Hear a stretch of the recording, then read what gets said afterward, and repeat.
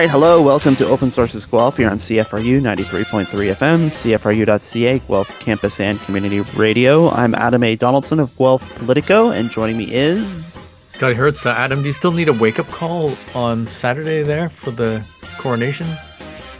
It's a hell of a time shift, eh? 4:30? Am I calling you at 4:30? Is that... Well, no, you got to get up at 2:30 because the coverage starts at 3. Oh. Yeah. I didn't realize that. Yeah, like half of CTV is there, man. It's well, I mean, what are we gonna do? Not watch the content? They send half the newsroom there. We're not gonna watch the content? Anyway. Well, wait for the abbreviated form, but I'll watch it in 2-minute chunks on YouTube, yeah. Alrighty, opens total if that. Just waiting for the eggs to hit the carrots. That'll be my, Yeah. Open Sources is CFRU's political and current affairs discussion show, and you can find us here every Thursday at 5 p.m. as we talk about the latest news items from Guelph, Ontario, Canada, and around the world, and we sometimes interview local newsmakers and politicians, which this week will be Galia Bravo, who is a board member for the Abortion Rights Coalition of Canada, and we're going to talk about the very different state of abortion access here in Canada and the existence of crisis pregnancy centers and why they are not what you think they are. That is going to be at the bottom half of the hour. Before that, we're going to talk about a few news items from the last week, including Sudan. Violence has erupted in that besieged country again, and while the focus has been on getting Canadians out of harm's way, we're going to talk about what all the people left behind are facing. But first, the Alberta election has arrived. I unfortunately did not queue up the 2 Unlimited music to celebrate the beginning of the campaign, but it feels like we've been in campaign mode all year just because of I guess the giantness of everything. Everything in Alberta is bigger, but yeah, it's finally here. 1 month, 4 weeks. And it's finally the clash of Danielle Smith versus Rachel Notley. Although, interestingly, it's interesting. First of all, it's kind of like a 2-person race, even though there are many different political parties in Alberta. But it's also interesting that this is a 2-woman race. Yeah, which is it shouldn't be unusual, but it is. Mm-hmm. And yeah, as you were saying, there are other parties, but of course, the way we frame things here and in other places, it's just, it's the showdown. The showdown is finally happening between these two. Nothing about the Buffalo Party or the Wild Roses or whoever the heck is left. Alberta Party. And that's significant, actually, because the Alberta Party, I think, not decided some ridings, but one of those, if you take the classic, if you take close ridings, and you would think if that party didn't exist, it would go a certain way. Mm-hmm. There was a little bit of that. And they're kind of similar to the Reform days, where Reform was kind of siphoning votes away from the Conservatives. Because all the other, not all of them, but most of the alternative parties in Alberta are conservative or lean that way, some further than others. You mean like the pro-life party? The pro-life... No question there who they belong to. Yeah. But then, of course, there's smaller groups such as Take Back Alberta. I wouldn't say smaller, but non-official. Mm-hmm. Who are effectively a wing of the UCP now. Mm-hmm. And there was a little bit of action, I guess, out of the gate there yesterday, which was Tuesday for us. Mm-hmm. The decision came down from Pawlowski. Mm-hmm. And he was convicted on, I think it was common mischief was one, but he was also convicted on I can't even remember the exact charge, but it was from a law that was put forth by the UCP. Oh, yeah, the Defense of Critical Infrastructure Act. I knew you would know. See, that's why I didn't write it down. Defense of Critical Infrastructure. He was convicted on that. I'm not sure if he was sentenced yet. I don't believe so, no. On Tuesday, the UCP campaign, at least the Danielle Smith part of it, went pretty quiet. Mm-hmm. And that was definitely to avoid having to address that or answer any questions about that at all. That's not to say that it won't come up. When you ask her one question, which is a policy that was implemented before the election even started. So, yeah, it's a little bit shaky out of the gate for Smith. I mean, it's all of the polls so far suggest that it's a neck and neck race with the UCP having a slight advantage. But then there's certain areas, such as the areas that decide these things are generally around Calgary and Edmonton. I heard described as the donuts. Mm-hmm. So the urban centers generally will go NDP, progressive vote. And then there's this transitionary area between the sea of blue that you always see that's always misleading because it doesn't represent population. It's just these giant swaths that will always go conservative. So that is likely where this is going to be determined between the cities, Calgary and Edmonton, as to where votes will be able to be drawn from to get the majority of, what is it? 44 is the magic number this time. 44, yeah. Yeah, the 338 analysis seems to paint a kind of a dire picture. I mean, if you're kind of hoping the UCP gets handed a loss, so the way they're pointing it out is that there's an 80% chance of a UCP majority, a 20% chance of the NDP majority. On the other hand, though, somebody online pointed out that 338 famously predicted a likely Wild Rose minority victory in 2015, which is the one where the Rachel Notley NDP won that election. Of course, that was sort of famously flubbed near the 1 yard line by Jim Prentice, basically telling his voters that they're to blame for the province's fortunes. Yeah. Yeah. I mean, leaving those hard numbers aside, what the analysis painted is that, it's likely 42 seats are likely to go UCP, versus 30 seats that are likely to go NDP, which leaves about, 8 to 10 to 14 that are kind of toss-ups, and essentially the NDP have to win every single one of those toss-ups if they want to form like the barest margin government. In this case, you have the Alberta Party, you have the Liberals only running 12 candidates, weirdly enough, less than the Greens, but every vote counts, and you have to be wondering just what kind of maybe on the ground stuff you have NDP activists sort of organizing, like, do you really, you hate to phrase it this way, do you want to waste your vote on the Alberta Party or the Greens or the Liberals when, we can kick Danielle Smith and the UCP to the curb, especially after, things like the Pulowski interference, and Press Progress dug up some old tape of Danielle Smith talking on the Western Standard about how the Freedom Convoy, if the Freedom Convoy wins, we all win, and that kind of jive.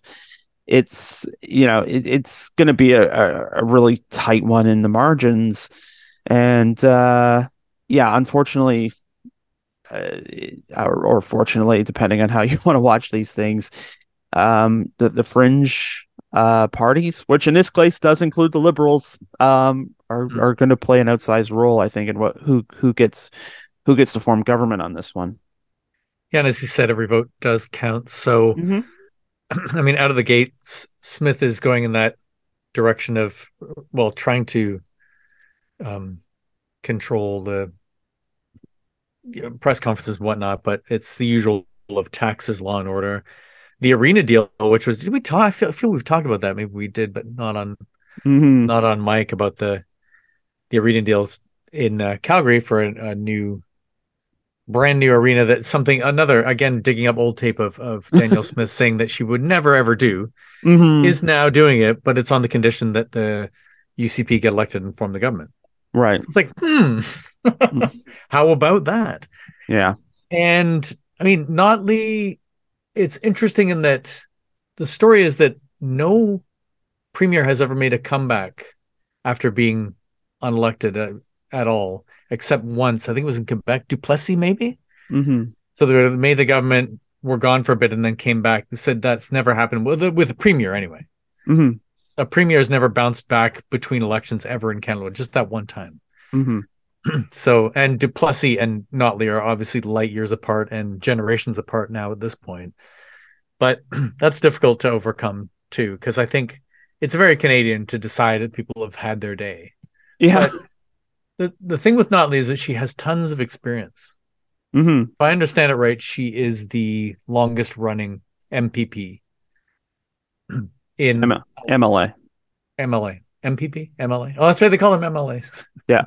We're the Provincial. weirdos who call our provincial members MPPs in It's like a Ontario. degree, your MLA. She's got her Yeah. MLA. Has Yeah. been for a Yeah. long time. That's right.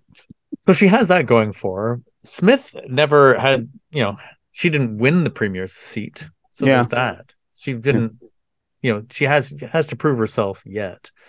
And we'll figure out, it'll become clear pretty quickly, I think, in the next couple of weeks where it's going to go. But yeah, like trying to stay the course out of the gate, but yet these shaky things keep surfacing. And you have to wonder how much else is out there, how much else is hiding. But I heard there was one, I don't know the MLA's name, with the UCP apologizing for like every tweet she had ever made. Yeah. It's like, I apologize. I go blanket apology for anything that I've ever said ever. It's like, it doesn't really work that way, because if there's something in there that's like egregious, it's not going to help you.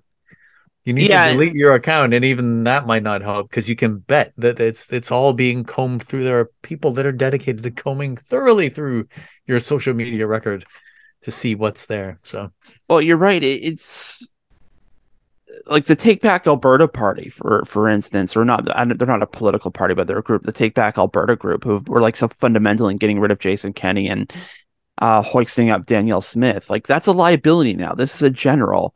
You can't kind of rely on that grassroots support, because there's a plurality of the electorate that thinks those people are nuts. And the question is, can Danielle Smith put on the veneer of like normal, rational, fiscal conservatism to get across the finish line? Because I was looking at past poll numbers, between the summer of 2021 when Kenny was getting slammed, and I was like the I can't remember what he called it. It's like the we're back summer, the best summer ever. I think that's what it was. And when it turned it, like when COVID infections were everywhere, and then between then and about the middle of 2022, when Kenny was out and the leadership contest was on, like the NDP were consistently high and like doing like 9 points better than the UCP in the polls, or 11 points, like double digits. So the NDP have been there, and it seems to be when the UCP is at like sort of peak chaos. Well, there's nothing more chaotic in politics than an election campaign. The question is, I guess, how chaotic can things get, and do they get chaotic enough to make people who I guess would hold their nose and vote Smith decide instead to hold their nose and vote Notley? To get serious, though, we have to look to Africa, and you've probably seen a lot in the news about trying to get Canadians and other foreigners out of Sudan. You don't hear a lot about what is actually going on in the ground in Sudan, and it's complicated, but also kind of scary. I can't imagine what it's like for people living there right now. But essentially, Sudan's been in this state. I'm going to try and boil this down to its like basic bones, which is going to be incredibly difficult. So hold on. Basically, there was a military coup in the fall of 2021. Since then, it's been kind of this back and forth between the military dictatorship and people who want to take over as a civilian provisional government. And every time they kind of get close to a deal, something happens. And this is one of those times where something happened back in the end of February. There's a faction called the RSF, the Rapid Support Forces, who were kind of used by the previous president of Sudan as a kind of secret police, I guess, would be it. Basically, they would do the dirt, which would include like breaking up protests and attacking his political enemies and also use them as an expeditionary force. They've been deployed to Yemen and different places, South Sudan, which is an entirely different country now. But there was a question about how integrating these people, some of whom have been accused of war crimes, by the way, into the regular Sudan forces. Um, there's been some friction on that part, and RSF seems to have gone rogue and started attacking areas in Darfur, which is an area that hasn't really known peace in 20 years. Also in the capital city, um, it's just kind of a mess where you essentially have two fractions of the Sudanese army now battling one another, and as always, caught in the middle are the people. Oh yeah, absolutely. I happened to see before airtime that it is kicking off in the Darfur region now, which is to the west. Hmm. So it's not just in Khartoum anymore, not just in the capital. But yeah, it was predicted that this was going to happen eventually because in just going back a bit further to 2019, Hmm. it was sort of, let's call it Arab Spring style protests in which people were like, we want civilian government, which made Omar al-Bashir, the Hmm. previous military dictator for probably about 30 years, I think it was, Yeah. late 80s, came to power. So of course, in that between 2019 and now, it was like it's like anything. It's like the military will be like, oh, we'll take care of it, and then they don't. And now it's not exactly a civil war. This isn't the citizens fighting each other yet. Hmm. It's just two factions of the junta. They are pretty much the junta. Yeah. And Sudan is one of those unfortunate places. Well, it's suffered from years of colonial interference and being run the colonial style, classic imperialism. But and it's been hard for them to leave that behind. Weirdly, there's a ceasefire right now. I'm not even sure if it's whole. I bet uh, it's probably not holding. It was supposed to be for a week. That was negotiated by South Sudan, Hmm. which is one of the newest countries in the world. Still not recognized by everyone, but it's this. Well, obviously the name reveals it's the southern border. Sudan is in this position where it's kind of surrounded by other countries who all have certain interests. I mean, you name it, but there's also interest from further afield. The Wagner Group, if that rings a bell, the Hmm. Russian Wagner Group, which are probably the equivalent of the RSF in Russia these days, Oh, for run a sure. gold mine that was arranged by the other under the al-Bashir regime. Hmm. So there's Sudan is a place that should be. They've got plenty of resources, which of course is some of what's being fought over. It's arable land. It should be one of those places where like this is an idyllic place, but Hmm. because there is so much of this these other concerns that are involved, Egypt supposedly sides with the military. The Emirates, United Arab Emirates, siding with the RSF. The Saudis kind of playing both sides. Then, of course, further afield, U.S., European Union, UK, all of interests. Like I mentioned, Russia. Hmm. All of that can only, unless there's certain agreements in place or a solid government of some form, leads to this, incidents such as this is what's going on right now, right? Yeah, and I'm calling it an incident. Sorry, that's total understatement. I shouldn't have said that. It's yeah. it's uh, it's effectively going to spiral out of control. I mean, it's a civil war. Just Yeah. the people haven't been given the opportunity to take a side yet. It's everyone's kind of jockeying for position. RSF seems to have been just like I guess the thought was like, well, we're not getting what we want, so we'll just take it, or we'll do what we want, or we'll separate. We'll go back to the good old Al Bashir days where we'll just like separate off and run our own little fiefdom in the Darfur area, and their general Mohammed Hamdan Dagalo, who is basically the Wagner Group is making him rich um, by their gold mine. He's obviously thinking he's maybe I mean, he's probably not interested in running the country. He's perfectly fine and happy and wealthy and powerful without even running a country.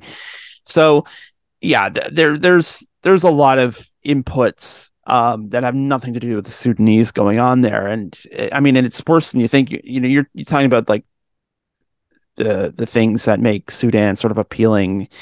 Um, there are things that are affecting the country that also have nothing to do with resources. Well, it has to do with resources, but not necessarily resource extraction or exploiting the resources. Sudan's on the front line of the climate crisis. They're seeing wild Mhm. swings in heat and dryness, and then it rains, and it doesn't just rain; it floods. There was a flood in late 2020 that, um, oh, where's my numbers here? 770,000 people were affected by the flood. Mhm. Um, it was so dry there that there was a terrible locust infestation. Things aren't great in Ethiopia, which is right next door to Sudan in the east. Apparently, there's a refugee crisis there, like 70,000 refugees fleeing Ethiopia, coming into Sudan as well. You have all these colonial interests, but even the things that are supposed to help Sudan, like IMF and World Bank, pausing any involvement in the Sudan. They're supposed to get about $23 billion worth of their debt canceled or eliminated or written off or however that works. That's not happening now. Um, Also, they have an inflation rate. I mean, it's bad enough you live in a war zone, but like 236.4% inflation. Yeah, like we think we have inflation problems. Mhm. And also Yeah. tying this back to Russia as well. Apparently they get most of their wheat exports from Russia. So guess who's not like really exporting wheat right now because then they're they're in the middle of their own war. Mhm. So I mean, it's just a myriad of problems. It's just so funny. Well, not funny, haha, but funny that, this country that we're kind of only paying attention to because there's a story about Canadian government competency in evacuating people from a war zone in a timely manner. Um, but you see all these, sort of tentacles from other world crises sort of affecting this one place that unfortunately aren't being a part of the story, which is why we wanted to talk about this. Mhm. I think that is the concern, is it may kick off a chain reaction Hmm. among the countries mentioned, like Ethiopia and Chad is another one in the West. Yeah.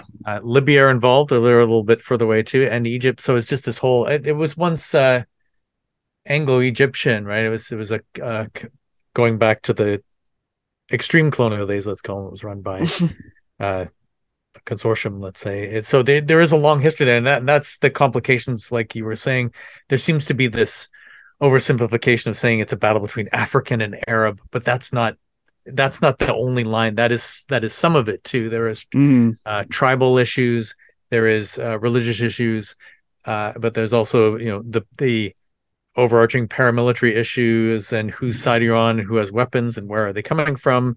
Hmm. Sometimes from the other countries, most of the time from the other countries. So it's all just kicking off again. And it you were talking a bit about the drought. The 3 World Food Program workers were killed Right. just last week on the weekend. So that's the situation is getting from bad to worse. The Médecins Sans Frontières have pulled out, and their official there said something interesting. It was, don't regard this conflict as something that you're not really connected to, or something like that. It was like it's not as if this exists separate of everything. It's like if this blows, it's going to be bad. Hmm. Just not in terms of everything, but particularly civilian suffering and starving Hmm. people, as you said, because there's a lot of back and forth between the countries there in terms of refugees and where are they to go, and of course some of the other countries outside of Sudan, as with anywhere, is like, well, we don't really want to take anybody else. Right. Um, so, and conversely, going the other way too, and almost called her Angelina Jolie. Oh my goodness, I knew it was gonna happen. Melanie Jolie is in Nigeria, is that right? I just Yeah. saw that before airtime. So Yeah. was that to kind of help out with the effort in moving people, or it Yeah. I did think, seem a bit subpar. It is difficult in a war zone, but yeah. I don't think it's something that we're doing very well these days. People are getting out, but as far as I understand, there's still lots of Canadian nationals waiting to get out, if they will get out, a la Afghanistan, right? Well, there are a lot of, there are a lot of legitimate questions about how well um, the Canadian forces are situated in terms of people and material to do these kinds of like emergency evacuations. And I mean, that's a big question. I think that's going to have to be answered at some point because here we are again.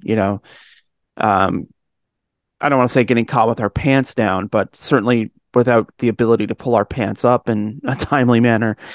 Um, and Anita Anand's line was, she kept saying there are resources in the area or something. It's like that doesn't mean anything. What's in the area? Are they in the area of Africa? Like, where are they? Right. So right, and this is something that I think Justin Trudeau has to confront, because he wants to do things that nobody will get mad at him about. And so, he has a choice to, or you can fund the military, you can buy new equipment, you can go on a recruitment campaign and get people in the Canadian forces, get them trained so that when something like this happens, you're able to respond. On the other hand, he's probably going to honk off a lot of people because it's, military recruitment. And we know that there's a certain constituency in Canada that doesn't like that idea. So, there's a Canadian politics side to this that has to be worked out in course. But in the meantime, if there aren't foreign people there to help, there's no reason for foreign governments to want to help Sudan either. And I think that's probably going to be the biggest crushing blow. We all went in there and we all got our guys out, and we've left the Sudanese to suffer in the meantime. Yeah. Okay, well, we'll have to leave that there. Chances are we'll return to it at some point in the near future. In the meantime, we're going to bring it closer to home and talk about abortion rights here in Canada. You are listening to Open Sources Guelph. You're on CFRU 93.3 FM, CFRU.ca, Guelph Campus and Community Radio. Everyone is listening and everyone's away. Black day in July. Black day in July.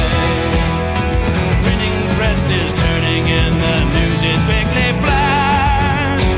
Then you read your morning paper and you sip your cup of tea and you wonder just in passing, is it him or is it me?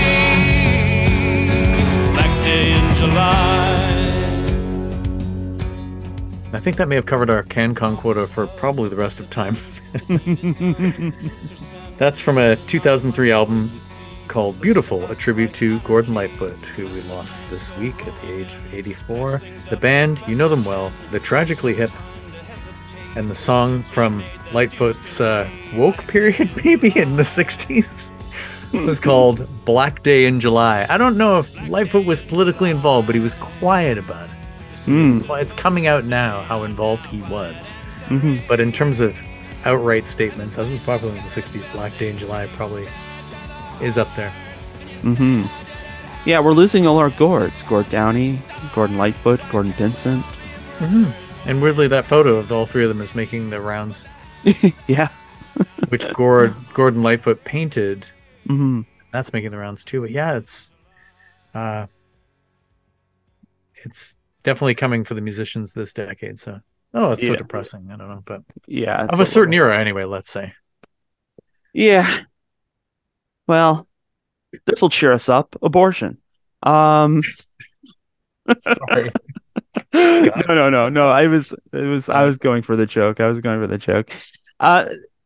A couple of weeks ago, the Abortion Rights Coalition of Canada and the BC Humanist Association were trying to raise awareness about something called crisis pregnancy centers, which are essentially these groups that are tied to churches or like action groups like Right to Life, where they look like abortion clinics or they look like women's health clinics, but they're actually there to actually not help women and pregnant people get an abortion.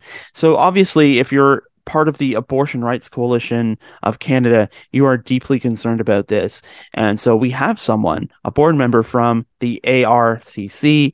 Her name is Galia Bravo, and we talked to her about this and just generally about abortion issues and abortion access here in Canada, and especially in the light of a lot of the stuff going on in the United States. And I think the picture we wanted to draw is that abortion isn't in danger of being made illegal here in Canada like it is in some places in the United States, but we still have tremendous barriers in terms of access to that particular medical service. And so let's hear more about that from Galia, who we talked to before this week's show. Okay, Galia Bravo, thank you so much for joining us today. Thanks for having me, Adam. First, just kind of in a general way, can you describe, I guess, for pro-choice activists, what the atmosphere in Canada is like right now? We see things getting like really superheated in the United States, which is why one of the reasons why we have you on today. But I mean, here in Canada, what's the situation? Yeah, thanks for your question. We have very different systems in Canada than we do in the United States. And I think that there was some really sort of intentional fear stirring in Canada when Roe v. Wade was overturned. We don't have as strong of an anti-choice movement in Canada because our abortion rights are really entrenched in our charter rights. So a lot of the anxiety, fear, hubbub that happened around the overturning of Roe v. Wade was sort of a cultural one. As activists, we continue to work locally. We continue to work with our, pro-choice organizations to ensure that we're talking about things like stigma, access, and safety of people seeking abortions, inclusive of really diverse identities of people seeking abortions, which is not actually so much of the discourse in the US because people are just afraid that they're not going to be able to access really critical healthcare. So in Canada, we have this really close link with the US that really guides our conversations in our media. But we are also really hoping to comfort people and let them know that the chaos is there. And here we can continue to do the kind of activism we've been doing for a long time with some really important successes. Yeah, and we kind of live in this bizarre situation where we don't really have it doesn't really look like we're on the road to like have the same fate as the United States where abortion is banned. On alternatively though, we're not really on a road where we're talking about expanding access either. Yeah. No, I think that's a great point. I think so much of the work that we are doing is around access to rural communities, access to folks in the East Coast, because of our system that has abortions being done in clinics as well as hospitals. There's so much to tease out there around what access actually means, and what free and safe abortions look like in Canada. All right, well, let's get to sort of the primary topic that we were going to talk about today, which is crisis pregnancy centers, which on the surface doesn't sound so bad, but the Abortion Rights Coalition of Canada, the BC Humanist Association, have some very deep concerns. So let's start with talking about what is a crisis pregnancy center. A crisis pregnancy center is an organization that often is linked to church groups or sometimes just religious interests. And they profess to be there to offer all of the sort of solutions to unwanted pregnancy to people who are seeking abortions. But in reality, what we found is that they spread misinformation. They contribute to abortion stigma. And in fact, they're really deceptive about their intentions because many of them do not even offer like referrals to places where someone could get an abortion. So imagine you're, I don't know, under 18 and you're really fearful because you're pregnant and you Google, where do I get an abortion or how do I get an abortion? They're the first five things that pop up. And they use the word that we also use when we talk about pro-choice um, clinics or organizations or activist groups like abortion, like holistic care. They profess to do counseling and these kinds of things. But really, what they're doing is making you fearful about the possible impacts of getting an abortion. And they often really push adoption as your best choice. So these crisis pregnancy centers actually do a lot of harm. And in fact, they're very hard to spot as well. Even to us, we have a list of crisis pregnancy centers and anti-choice groups in Canada. And sometimes it's really hard to form those links when we're doing those research like endeavors Yeah. because it's not always super transparent. Um, there's kind of a lot to unpack there. I guess one of the things is when you talk about like holistic practices and kind of selling this to women, obviously people have concern about going into like a cold, sterile clinic, and so anything that kind of sounds like an alternative to that, where you can still get a similar service, could be appealing to some women or pregnant people. Yeah. I definitely think that that's one of the ways that they lure someone Hmm. seeking abortion to their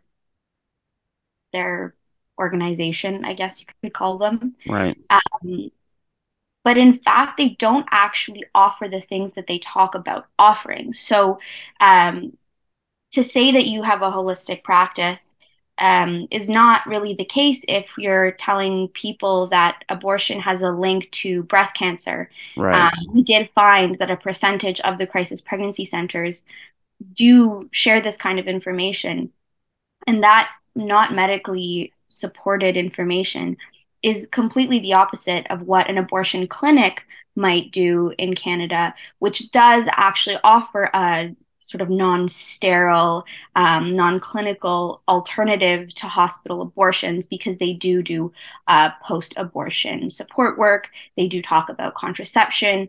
They do talk about sexual health in general and are on the way to becoming a lot more gender inclusive than, for example, hospitals that would still very much refer to your body in the sort of clinical terms. Right. Abortion clinics are rarely abortion only clinics. Exactly. And I imagine part of this too is not giving you exactly what you get when go to a crisis pregnancy center. And once you're kind of in the door, that makes it kind of much harder for the person to leave once they go through that door. Yeah, and we do see so much stigma around abortion still. We still talk about, we give caveats to why we're anti-choice, but there could be a situation like we don't actually think of abortion as just flat out medical care. Right. And in that way, it is interesting that we do support abortion clinics because, in general, we don't actually talk about really specific holistic medical treatments in sort of private clinics. But I think that we do want to understand that even if you're a supporter of abortion, even if you're confident in your choice and you end up at a crisis pregnancy center and you are told all of this misinformation about the fact that a fetus feels pain or that, you might not be able to get pregnant again, it plants this seed and Hmm. it really does contribute to um, the societal stigma that we feel. And then going to another place, feeling like you're shopping for abortion clinics, all of these things can really be challenging to someone, even if they're really confident in their choice. Yeah, we don't really do that comparison shopping for any medical service. Like we Mhm. don't go to the dentist and go, well, you sound okay, but I think I want to get a second opinion from another dentist. In this kind of stood out to me. Canada is the only place that has crisis pregnancy centers as kind of like a I guess a thing. I actually don't know if that's the case. Okay. Um, but they are unregulated, that's right. That's correct. So I could open a crisis pregnancy center tomorrow, Exactly. theoretically. Theoretically, yes. And you also could probably find funding pretty readily because there are anti-choice organizations and anti-choice politicians, and there is sort of a strong presence in Canada as well that doesn't have a ton of recourse other than targeting the people themselves who are seeking abortions because we haven't really seen strong anti-abortion legislation really happening. It's the fear mongering, it's the like really graphic imagery that they share on the sidewalk. It's the Right. discourse around abortion and the real like shame that they instill on people who would like to end their pregnancies. That is their, the strongest in Canada, and people want to support that, unfortunately. Right, because we were talking about this before we started recording. A lot of anti-abortion groups in Canada are very, very well funded. There's money to burn, but there's no legislative agenda like there is in the United States, where, you could set up an LLC and go to some random Texas judge and he can take away mifepristone for the entire country. There's a ton of money, but there's very little in terms of like productively taking away abortion rights that they can put that to, so to Exactly. speak. Yeah. And so much of the funding question around abortion is really like, institutional political choices. One of the things that we see as a lack of access is, rural people seeking abortions having to travel long distances to a city to go to a hospital where you may face actually abortion stigma. You may see a doctor who is judgmental or who dissuades you from getting an abortion, or who might not acknowledge your gender identity and make it not a safe space for you to have a procedure. Right. And which is one of the reasons why we really do support abortions happening in clinics. However, for example, in New Brunswick, the province does not allow for clinics to be funded by governments, although healthcare is administered by provincial governments. And then what the federal government does is just penalize them by cutting a portion of their healthcare transfers. And so essentially, they're taking away funding for healthcare because they're not providing healthcare in a way that we've sort of agreed upon as a country. And that, again, penalizes the people seeking abortions. New Brunswick is not offering that funding anyway. So it's that coordination that's challenging. It's that sort of political world that is hard to understand, that is not very transparent in and of itself. And that's why it's so hard to really know which node of power, I guess, to really push to find the kind of access that we're looking for. But you brought up the abortion pill, and this is really widely recognized as one of the leaps towards access for all people seeking abortions. Right, because it kind of doesn't require any infrastructure other than having a doctor on hand who gives out medication. Exactly. Yeah, the thing we're kind of maybe dancing around that I want to kind of attack directly is you talked about how you could get government funding to start one of these clinics. That makes me wonder, like, does that take money away from, I mean, not just genuine medical services, but also other community groups that might be doing like sort of other good work in the realm of supporting women or people of different gender identities, or just like the general community? Like, are we funding these things? I guess funding was essentially a political message. Yeah, so there's two things there, I think. The first, we'll talk about the sort of politicization of abortion. And we talk so frequently about wanting to depoliticize. So we don't want abortion to become a election topic. We don't want the liberals to run on an abortion message, but then have to sort of pass a law that gets amended, that has to find a middle ground, that gets legislated. We don't want to legislate something that is already considered part of our medical care in the Canada Health Act. So we do want to depoliticize, but understand that the money comes from political sphere. So those two things should be, inanely uncoupled, because I know you can't do that, but we still really, really want to stress the fact that abortion should not be an election issue, Right. that it is decided upon healthcare that is protected, and that we still need to pressure our members of parliament, and that we still need to have a list of our anti-choice MPs. In terms of funding clinics as sort of an additional healthcare provider, other than just having abortions happen in hospitals, it's interesting because abortions are done differently in hospitals often than they are done in clinics. So in a hospital, they will give you general anesthetic, whereas in an abortion clinic, they can give you local anesthetic. And that tends to cost taxpayers a lot more money if people are being given general anesthetic to get an abortion. Right. Moreover, in hospitals, you don't get the sort of aftercare that you would get in a medical clinic. So there's, if there's complications, then you have to go directly back to sort of the emergency room, for example.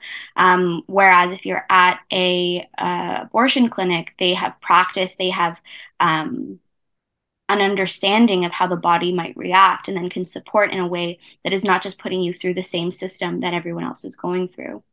A lot of general practitioners also don't learn abortions. It's something that you can learn electively. It's not actually required.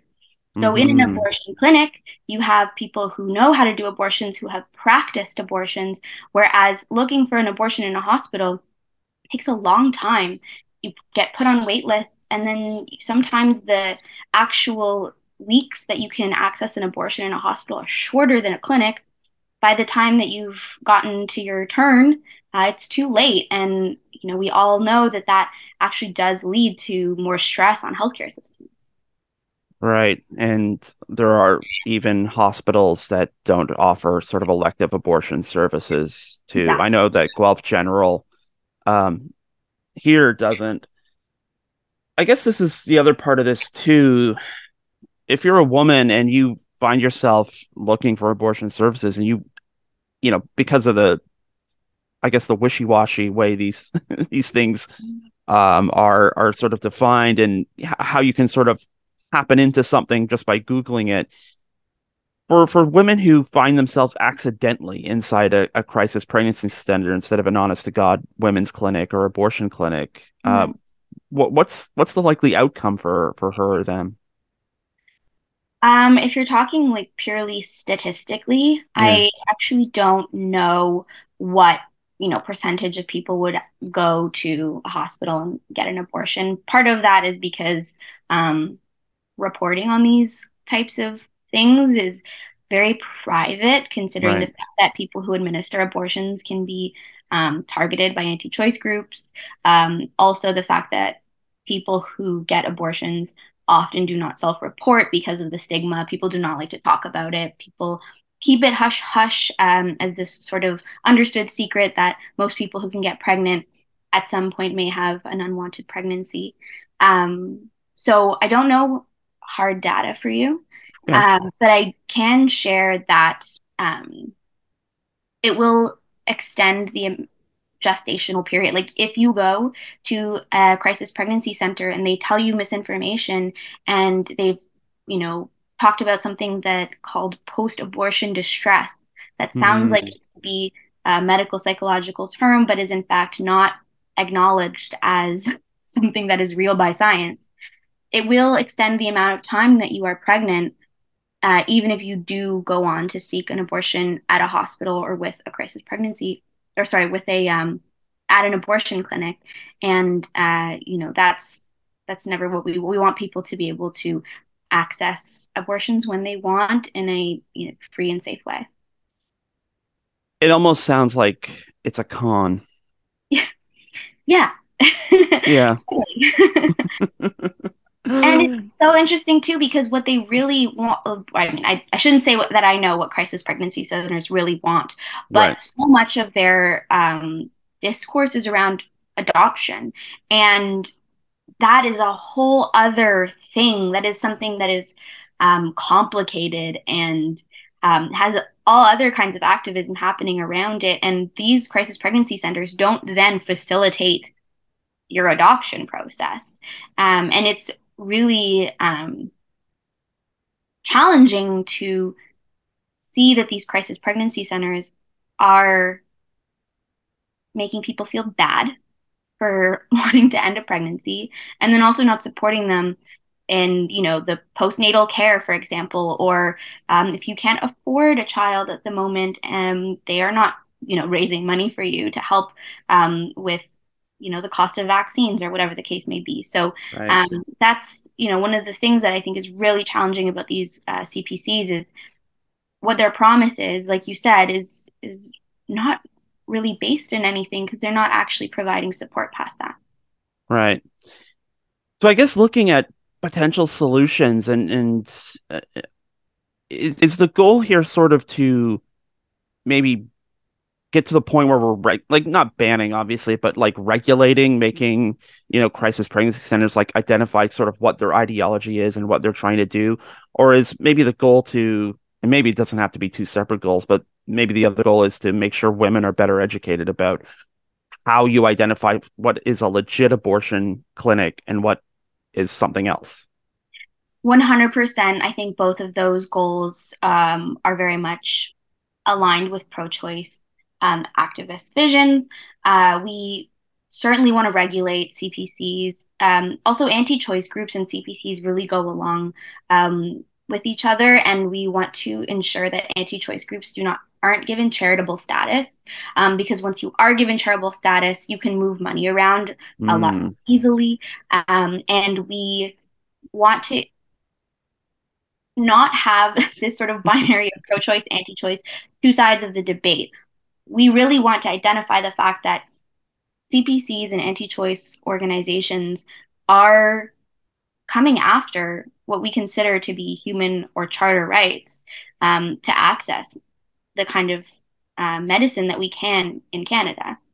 And to your second question, or to your second point, rather, we want to sort of take off a bit of the veil of secrecy, of not talking about abortions, not being able to openly question what we're seeking, accessing, not feeling shy to tell a doctor or general practitioner that we are wanting to end a pregnancy, not feeling shy to go and get a prescription for the abortion pill, which you can just take at home, because so much of that misinformation, so much of that stigma, so much of that fear is what leads people to not talk about what they're going through, to ask questions about, where they're going to seek this support. And so those two things are very much intertwined, although they're different kinds of activism. One is more social, and then one is more sort of institutional. And maybe for activists, here in Canada, is it helpful to sort of look at what's happening south of the border? Because just, listening to this conversation, you can tell that our issues are not their issues. And so, yes, it maybe is a good reminder that rights can go away. But on the other hand, how much does the anger about Roe v. Wade feed into like the issues that we're fighting for up here? Yeah, I mean, if the overturning of Roe v. Wade was the first time someone thought about the fact that their abortion rights could be taken away, then I think it is helpful to look to the South. I think having solidarity with all, pregnant people who are, tend to be less supported, more marginalized by our societies and our medical systems is a useful thing. I think understanding that gender diversity and being racialized in the United States and in Canada are both huge barriers to access. So I both don't want people to be fearful because of the overturning of Roe v. Wade. I think fear actually leads to maybe more misinformation, more sort of scrambling. When we do have systems, we do have organizations, we do have things established in Canada that people can go get in touch with. But at the same time, like, let's totally be in solidarity with the people in the United States who are still fighting, even though Roe v. Wade was overturned at their local or state level. There's still work to be done, and we should, be an example, and we should support. I think that's a great place to leave it on. So, Galia, thank you so much for all your time today, and good luck with keeping on with the fight. We appreciate your time. Thank you. Thanks so much, Adam. Great to meet you. Okay, so that was Galia Bravo, and obviously be on the lookout for crisis pregnancy centers. They may try and trick you, unfortunately. I don't have anything sad since I will never have to worry about being pregnant. So I'm doing my part to raise the alarm. Well done. Well done. All right. That's it for this week's show. We hope you liked it. You can stay connected to us at our website, opensourcesguelph.com. You can find us on Facebook at Open Sources Newswire, and we're on Twitter at OS_Guelph. If you would like to listen to our show again, you can download it from our website every Monday. You can get it from the Guelph Politicast channel on Podbean or through your favorite podcast app at Apple, Stitcher, Google, TuneIn, and Spotify. You can find me personally on Twitter and Instagram at Adam A. Donaldson, and check out my news and politics site at guelphpolitico.ca. And I'm Scotty Hertz on Facebook, Twitter, and Mastodon. And if you're joining us at our normal time on the FM, please stay tuned for Turtle Island Underground coming up next. Yes, that is one of the many great programs that you will hear on CFRU 93.3 FM, CFRU.ca, Guelph Campus and Community Radio. As for us, we'll return next Thursday at 5 p.m. for another edition of Open Sources, and we will see you right about then.